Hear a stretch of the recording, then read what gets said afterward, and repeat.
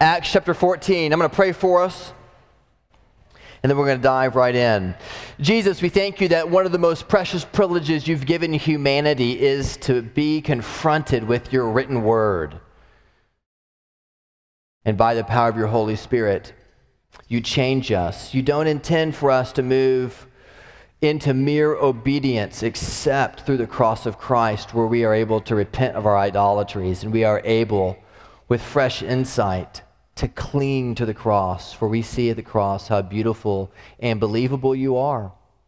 So, Father, I pray that you will move in our hearts, that you'll change us by the power of your Spirit. Lord, I thank you for how many birthdays there were in our church this week. I thank you for every one of them. I pray, Lord, that you'll help us as the days go by to treasure your work in our life. Lord, I pray for those of us who are nearing big turning points in our family, especially for those mamas who are pregnant. I pray that you'll protect them in these last days before the arrival of their baby. Would you be with them? Would you guide them? Would you give them peace? I pray, Lord, that you'll clear the traffic and you'll make all the lights turn green. And I pray that you'll give Stacy and Ryan your peace, especially as they await Gunner. But I thank you for stories in our life this week that families are being reconciled, hard conversations are being had, and Lord, I pray that you'll help us, even though it's scary, to be able to walk in obedience and to walk in truth and honesty. And I pray that you will continue to superintend those conversations. Lord, many of us have friends that are really struggling over sin issues, and we are encouragers to them, and I pray that you'll strengthen us to have the words to say, because oftentimes we don't. We don't know what to say. But Lord, I pray that our friends who are struggling with sin will continue to struggle, and they won't give in. And you'll help us to be an encouragement to them, because we don't give in to our sin either. We struggle over it, and we do it together. Lord, I thank you for every person that's here. Worship matters, and being in the same room, hearing the same voice, looking at the same faces is important, because worship shapes us. And so, Father, I pray that in the minutes we have together that you would continue to shape us. Lord, I pray for the future of our church and where we're going to meet. Lord, I cry out to you that you'll provide for us a building. You know exactly where we're going to be. And so, Lord, we pray that you'll begin to open up those doors for us even now. I thank you for Trinity Grove and the core group that's forming out there, and for the brothers and sisters who came in 80 minutes to have worship with us this morning. I pray you'll bless them as well. Lord, I pray for those who are sick at home that you'll protect them and keep them safe. Lord, in all these things, we lift our eyes up to the hills, because where does our help come from? And we say that our help comes from you, the maker of heaven and earth. You will not let our foot slip. You are our shade. The sun will not harm us by day or the moon by night. You will watch over us. Thank you, Lord Christ, that you watch over our comings and our goings from this point forward and forevermore. And so we pray that you'll take us now and mold us into your image in Jesus' name. Amen. Before Brandon comes up to read, I've got a confession to make. When I was growing up, there were, somebody once told me there were two kinds of people. There were scientists and there were artists. Have you ever heard this? There are people who are scientists, people who love logic, people who use experiments to isolate certain variables to know something very, very well. They're the ones who master how to do something again and again and again. If you're a scientist, you have to do experiments, and so you have to be able to do that experiment perfectly again, just the same way. And you love knowledge, and you love to know how stuff works. And then there are people who are artists. And oftentimes, they're either best of friends or worst of enemies, scientists and artists. And the artist is the one who doesn't go through, logic. He operates by intuition, right? I feel my way through it. And so instead of having experiments where you isolate certain variables, you have experiences where you move into certain changing environments. And as you grow, you find yourself fluctuating between being a scientist or an artist. Here's the point. For most of my life, I've been a scientist. That is, that I wanted to know exactly how something worked. And so when I became a Christian, I don't know if it was this way with you, like I wanted to know how the gospel worked. And I wanted to put it in a little can, and I wanted to seal it up tight, and I wanted to be able to open that can for whoever needed to hear it. And so it didn't matter if you're from Timbuktu or you're from Tahlequah. You got the same message, the same gospel. Here it is. Here are the 5 points you need to know. And it was extremely helpful to me to have it contained in that little can. But as you're going to see in the text today, sometimes the Lord forces us to articulate the gospel, not as scientists, but as artists. Because not everybody is made the same way. And there are 7 billion variables in how you present the gospel to different people. And in this text today, Paul shows us, Luke shows us through the Apostle Paul's ministry, a very clear contrast between Paul, the scientist presenting the gospel, and Paul, the artist moving into a pagan area who had no categories for the gospel. And it's beautiful to watch his tapestry. So give your attention to God's word as Brandon reads for us.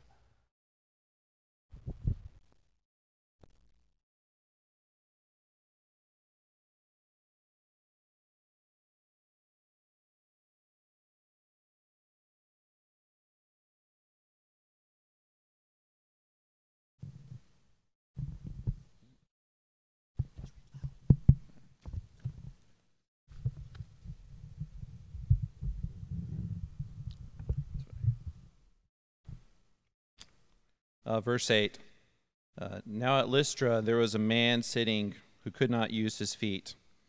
He was crippled from birth and had never walked. He listened to Paul speaking, and Paul, looking intently at him and seeing that he had faith to be made well, said in a loud voice, Stand upright on your feet. And he sprang up and began walking.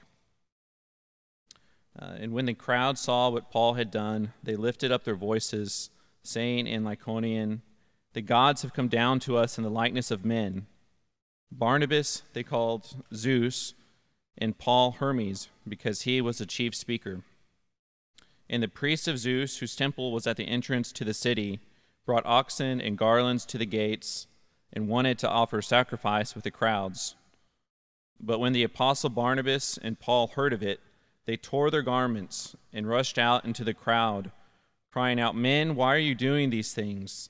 We also are men of like nature with you, and we bring you good news, that you should turn from these vain things to a living God, who made the heaven and the earth and the sea and all that is in them.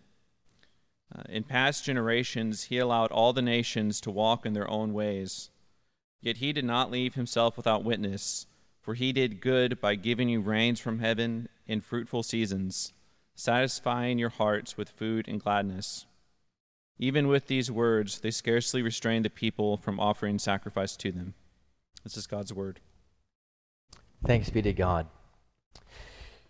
So we're in the book of Acts. The book of Acts, of course, is not merely the Acts of the apostles, but it's the Acts of Jesus continuing to do his work through the apostles by the power of his Holy Spirit, right?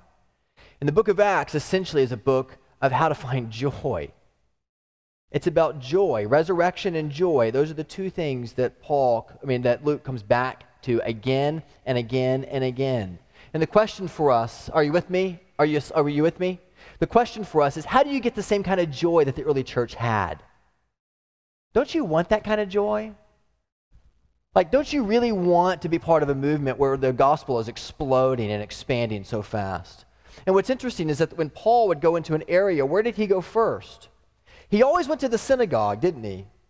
Why did he go to the synagogue? Because he knew that just like in Owasso, Oklahoma, the greatest deterrent and the greatest obstacle to people believing in Jesus Christ, the greatest obstacle to the righteousness of God is the righteousness of men. Like, the reason why you don't have more joy in your life, if you're like me, is because we think we've got it figured out. And if you're like me, then you can go days where you wonder, do I even really need the gospel of grace? What am I doing proclaiming to be a believer when I operate as though I have a totally different worldview in my life? Paul shows us the power of joy takes him to very, very difficult places, and he wants to keep the gospel central. And here's the point of the passage. Lystra Lystra was a backwoods city. It was a place that was about 100 miles east of Antioch of Pisidia. And here Paul is in Acts chapter 13, like you saw last week, in a city of Iconium, a great agricultural center, and he's preaching to the Jews in the synagogue. And all of a sudden, these Jews are so offended that Paul is using their connection points, their love for the history and for the Torah, for the prophecies of the Old Testament.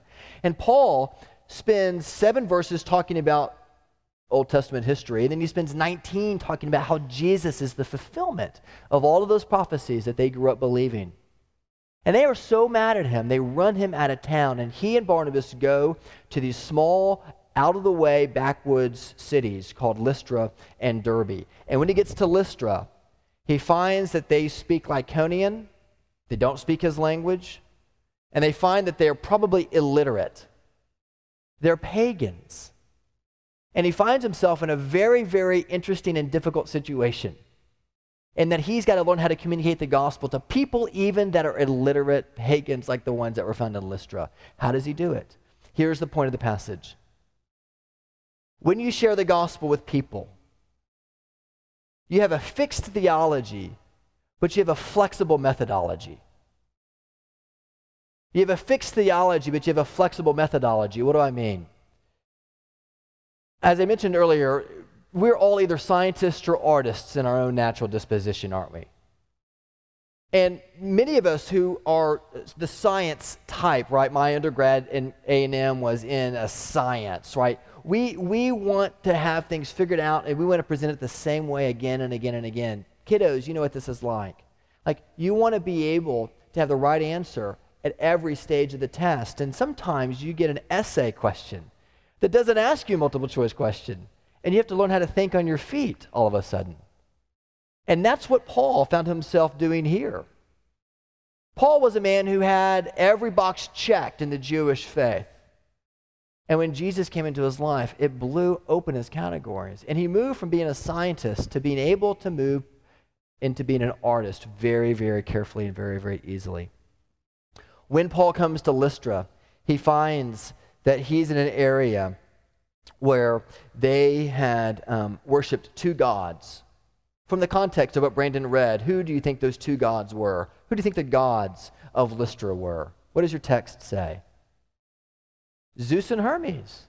In fact, Ovid, 50 years before that, had written Metamorphosis, which was a text, a legend, about how 2 gods, Zeus and Hermes, came to Phrygia, and they sought hospitality. And they go to house to house to house. And the legend goes in Metamorphosis that they were rejected 1,000 times. Until you have these this peasant couple, Philemon and Bacchus, who take in Zeus and Hermes, and out of their poverty, they entertain them, and they host them, and they provide for them in this little plywood house with a thatched roof, and they're getting rained on, but they're loving these 2 visitors. And so Zeus and Hermes reward Philemon and Bacchus. But the other 1,000 people who reject them, they destroy in a flood. And this storyline, right, it's not in the New Testament, but it's alluded to here. This storyline, this story that Ovid wrote, was known by the people of Lystra. They knew it. But Paul and Barnabas didn't probably know about that story at all. They didn't even know what they were saying, because it's not until they pull out the sacrifices and they meet them at the gates of the temple that Paul realizes what's happening. There are areas near Lystra today where you'll find a stone sculpture that is in honor of Zeus and Hermes. And there are inscriptions that you can look up that are historically verifiable that this area worshiped those 2 gods. And so here's Paul, who just spent time with people in the synagogue in Acts chapter 13, presenting the gospel to them. And he does so by using the Old Testament scriptures and defending vehemently the centrality of Jesus in all of the Old Testament. And then he finds himself in a backwoods area known as Lystra and Derbe. And Paul has to use a completely different tactic for how to communicate the gospel. He's got a fixed theology, but he's got a flexible methodology. So what I want us to look at this morning is the context that Paul finds him in. the content of what he presents and the connection points that you and I have to learn how to do as believers in this area if we're going to learn how to share the gospel effectively. All right? This sounds like a how-to sermon. In some ways it is. Don't be alarmed by that. It's okay to learn really practical things. But ultimately, of course, we know that that's only possible because of the work of Jesus in our hearts. How many of you have ever had somebody share the gospel with you? Raise your hand. Right? How many of you have ever gone to Beach Reach? Everybody gone to the beach to share the gospel? Maybe, yeah, I see those hands, yes. So I grew up going to the beach to share the gospel. It was a tremendous way to help you get over your fears of sharing the gospel with strangers. It was a tremendous help for that. But one of the things we learned when you would share the gospel in that way is that we would learn how to share the gospel by having a very clear presentation that we applied to everybody there. And my first experience at Beach Reach, I walked up to somebody to share the gospel with them, and I had my 5 points, and I had it all memorized. I was nervous, right? It was really more about me than it was that person, as sometimes it can often be. And all of a sudden, this guy was, he was not only a non-Christian, he was a Buddhist who dabbled in Hinduism and went to an LDS church. And I remember talking to this guy, and none of the points that I had to make had any connection with him at all. Because he discarded the notion of truth because he was Buddhist, right? And yet he didn't believe the same thing about Jesus because he was LDS. He was Mormon. And I had no idea. And so I found that my little canned 5 point presentation didn't get me very far, except to make me feel foolish and this guy to just see right through the veneer of what I was trying to do. Why? Because when you share the gospel with people, you've got to have a point of connection with them. And sometimes when we want to share the gospel with people, we sometimes rush to be relevant so fast, you have no real point of connection. There's no real relationship. There's no real trust that's ever being built.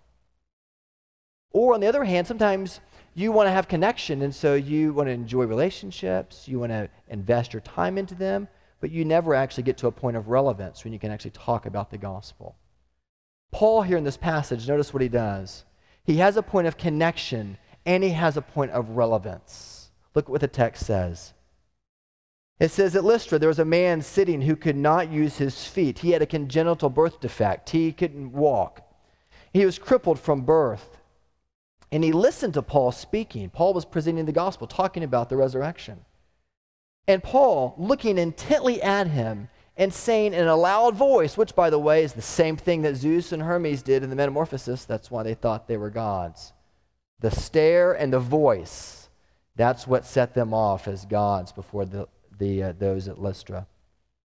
He said, stand on your feet, and the man began to he sprang up and he began walking. And when the crowd saw what Paul had done, they lifted their voices, saying in Lycaonian, the gods have come down to us in the likeness of men. And Barnabas they called Zeus, and Paul Hermes, because he was the chief speaker. Here Paul is in a totally illiterate society. He's beginning to speak. This man who understands Paul's language, but the rest of them probably don't, responds to the gospel. And Paul heals him. He heals him because he realizes that, look, I've got 1 person in 10 who understands what I'm saying. And so Paul heals this man in order to confirm the word of the Lord, which is always how miracles work, by the way, in the New Testament.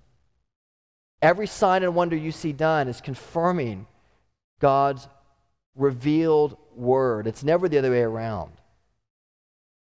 Miracles confirm what's being preached. They never stand off by themselves. And so Paul makes a connection with these people however he can. He can't use the Old Testament because they don't know it. So he heals him physically as an apostle by the power of the Holy Spirit. And immediately he has a sense of connection. The guys can relate to him. He's speaking their language. He's not talking about Ovid's Metamorphosis or the Old Testament. He's showing through natural revelation the power of God moving in a special way by healing this person. And then Paul doesn't stop there. Then what does Paul do? Paul immediately has to think on his feet, doesn't he? Because here these people are. who are starting to bring out things in order to offer sacrifices to Paul and to Barnabas. And Paul is like, when he sees what they're doing, he makes the connection, and he doesn't know the background of the story of Zeus and Hermes, but he sees that he's being worshipped, and Paul freaks out. And so he doesn't just say, look, guys, you shouldn't be doing this. It says he rents his clothing. Why does he tear his clothes? Because it's a universal sign for grief. Like, he's the cross-cultural missionary at the moment, doing whatever he can to get their attention. And so what do you do if you're in a foreign land and you're trying to get... He ripped his clothes because he's grieving before them. He's trying everything he can to communicate the gospel. And he calls them, no, no, no. What you're doing is wrong. Don't sacrifice to me. I'm a man literally of like passions just like you. Instead, you should turn from your idolatries to the living God. All right, here's the upshot of the application. I said last week that most of you, and many times I am, scared to death of sharing the gospel with other people because you're afraid of people rejecting you. Or if you're really honest, you just don't want to share the gospel because you just think you're better. But here's Paul, who in chapter 13 of the book of Acts uses the Old Testament to very clearly explain the gospel. He uses scripture and history and prophecy. Paul the scientist, if you will. And in the very next chapter, in chapter 14, here Paul is using the natural world, and he's using natural revelation, which means the things that you can see and taste and touch about the world to know that there's a God and he exists. Paul is incredibly lucid in the way he moves, if you will, from being a scientist to an artist. And the more and more you can move in your own relationships with people, from being a scientist to an artist, the more and more effective in evangelism you're going to be. What do I mean? If you have that gray card that was in your bulletin, if you'd grab that and have it before you, that would be helpful. We want to share the gospel in 1,000 ways throughout our services. And one of the helpful ways is to show people that the gospel is historical truth rooted in the finished work of Jesus Christ. But it's also a worldview that explains how the world gets put back to rights. And the more you can understand the gospel as a worldview, that you can see that we were created for good, that we were destroyed by sin. But in Jesus Christ, God didn't leave us on our own, but in Christ we are redeemed for the better. And we are brought together in the church and sent out to heal the brokenness of the world so that one day we can enjoy him together forever in a renewed world, renewed heavens and renewed earth. And the more you understand that, the more natural and effective you're going to be at being able to communicate the gospel. In other words, the more that you understand the storyline of Scripture, the more you're able to apply it into 1,000 different contexts. And listen, this is so important. Because you're here this morning because you believe you're defined by a historical act. And it shapes everything about your life. And if that's true, you should be able to find 1,000 different ways to connect that with your children. Because you may not have anybody who lives in Lister or Derby, but you've got people who are illiterate probably if you're a mom or a dad in your house. And you have to figure out ways to be creative in the way you communicate the gospel. And if you are just dead set on saying, God, man, sin, Christ, faith, yes, that is the content. But you have to be creative in how you present that. And so you have to use points of relevance in the people's lives to whom you're speaking in order to effectively communicate that. Paul is an absolute master of this. And that's what he shows us in the book of Acts. And Luke is trying to go to great lengths to show Theophilus that Paul is a master missionary because he can move so smoothly from the religious subculture to the irreligious subculture. And at Owasso, you have to be able to do that too, because you frankly don't know what you're going to get, because those two things were so closely intertwined. In Acts 13, Paul calls them to turn from their self-righteousness. And in Acts 14, what does he call them to turn from? Their idolatries.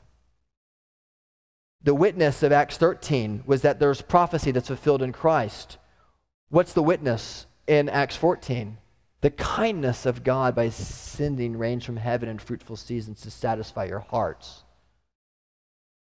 You have the Creator, the covenant God in Acts 13. Jesus is the Messiah. And you just have the Creator God in Acts chapter 14 because these people had no category to understand anything that was revealed to the Jewish nation. Paul has to back way up to just present the Lord, the Creator God, in order to have a sense of connection with these people. The application for us this morning is simply this. If you find yourself to be somebody who's got to have all of your ducks in a row, then evangelism is going to be horrifying for you because there are 7 billion variables out there. But if you're somebody who understands the word well enough to know that God created the world beautiful and good, and yet mankind fell, all of us fell because of Adam's sin. And not only do we sin, but we are sinful. But God didn't leave us on our own, but he sent Christ, the perfect God-man, to come and stand in our stead so that we might, by the grace of God, be brought back together and made whole completely, psychologically, socially, emotionally, spiritually, one day physically. And now we live between the times, between the already and the not yet. And the more you're able to do that with people who are agnostic or anarchists, people who are religious, people who claim to be believers but don't know the gospel, listen, the more effective you're going to be. Because one of the greatest tragedies, I think, in the South these days, in Oklahoma, is that everybody claims to be a Christian. Because you have to, don't you? If you're in real estate in this town and you don't go to church, you will not be a very successful realtor.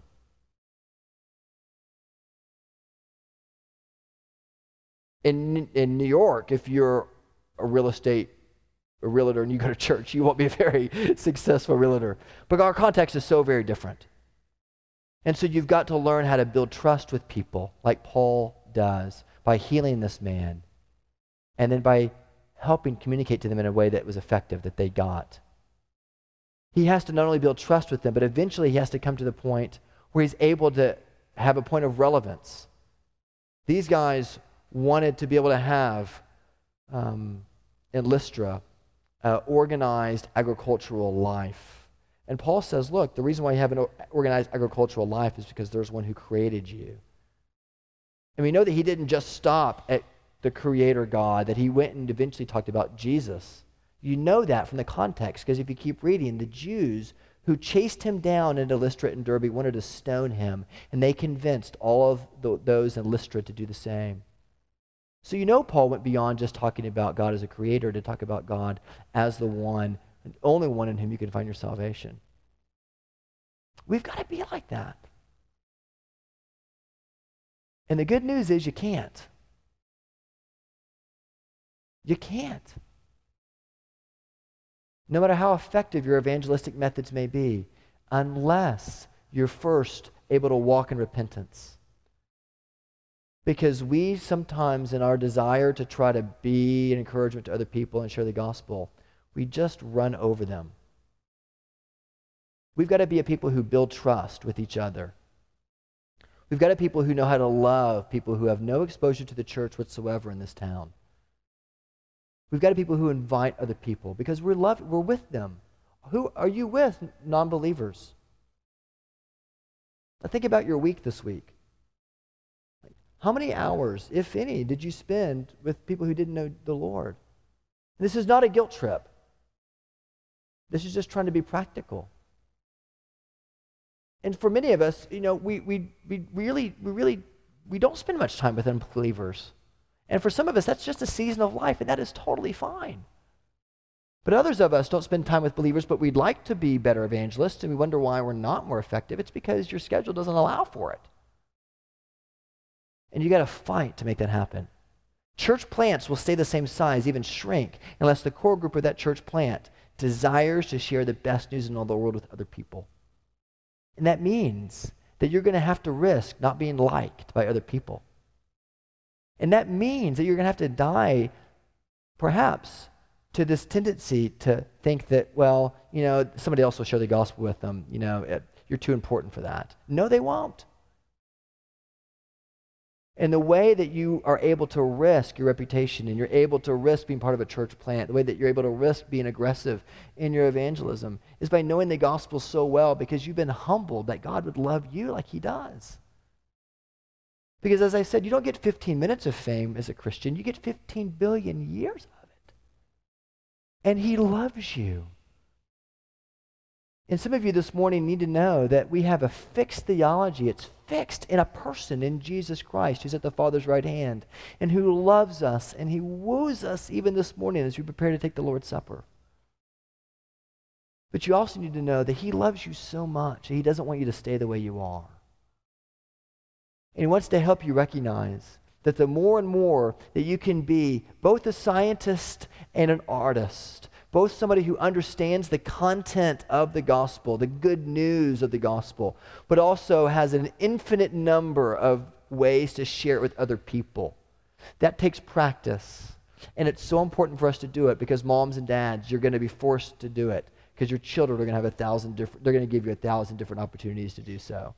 Those of you who work, if you share the gospel at work, if you just straight up bring your Bible, put it on your desk and start sharing, you're probably going to be fired. Does that mean you leave your Christianity at home? No. It may mean you make the company for whom you work as much money as you can by being the best employee they've ever had.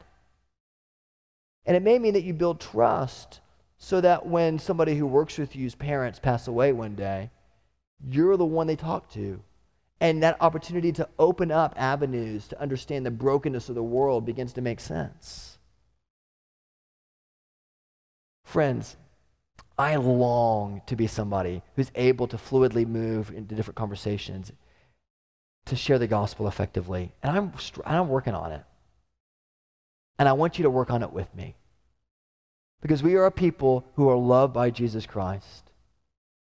And he has put us right smack dab in the middle of the greatest work of missions ever, the book of Acts. And he has helped us to personalize that by planting a church in an area like Owasso that is so over-churched that it's under-gospeled. And we've got to be a people who are able to effectively communicate that together. And one of the best ways we do that, one of the best ways we can possibly do that, is by providing a point of relevance in this city, and that is a point of community. And by being a community together. A place where guys can be known. A place where ladies can be known. A place where we run out of small group handouts like we did today. Where people want to be in community group. A place where people are known and people are loved. Let's do that together, shall we? Let's prepare to repent of our self-righteousness and of our self-absorption and of our fear of talking to people who are different than us.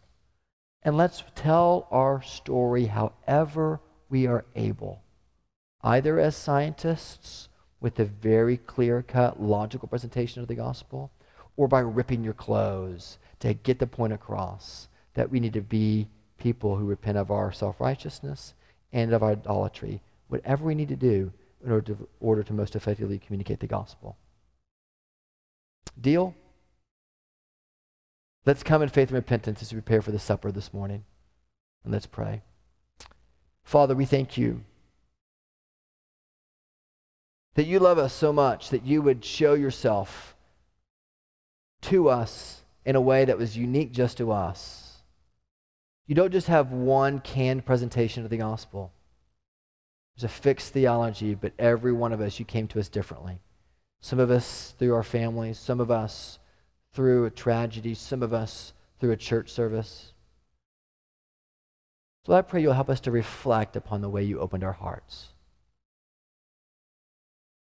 And I pray, Lord, that you will put one person on our mind, one person that we need to move toward and share the gospel with. Lord, help us, each of us, to be church planters and to do it together and to coach each other well and talking about the gospel as effectively as we know how. And Jesus, we pray you'll help us to do this because you love us and you accept us and you cherish us and you invite us now to commune with you. In Jesus' name we pray. Amen and amen.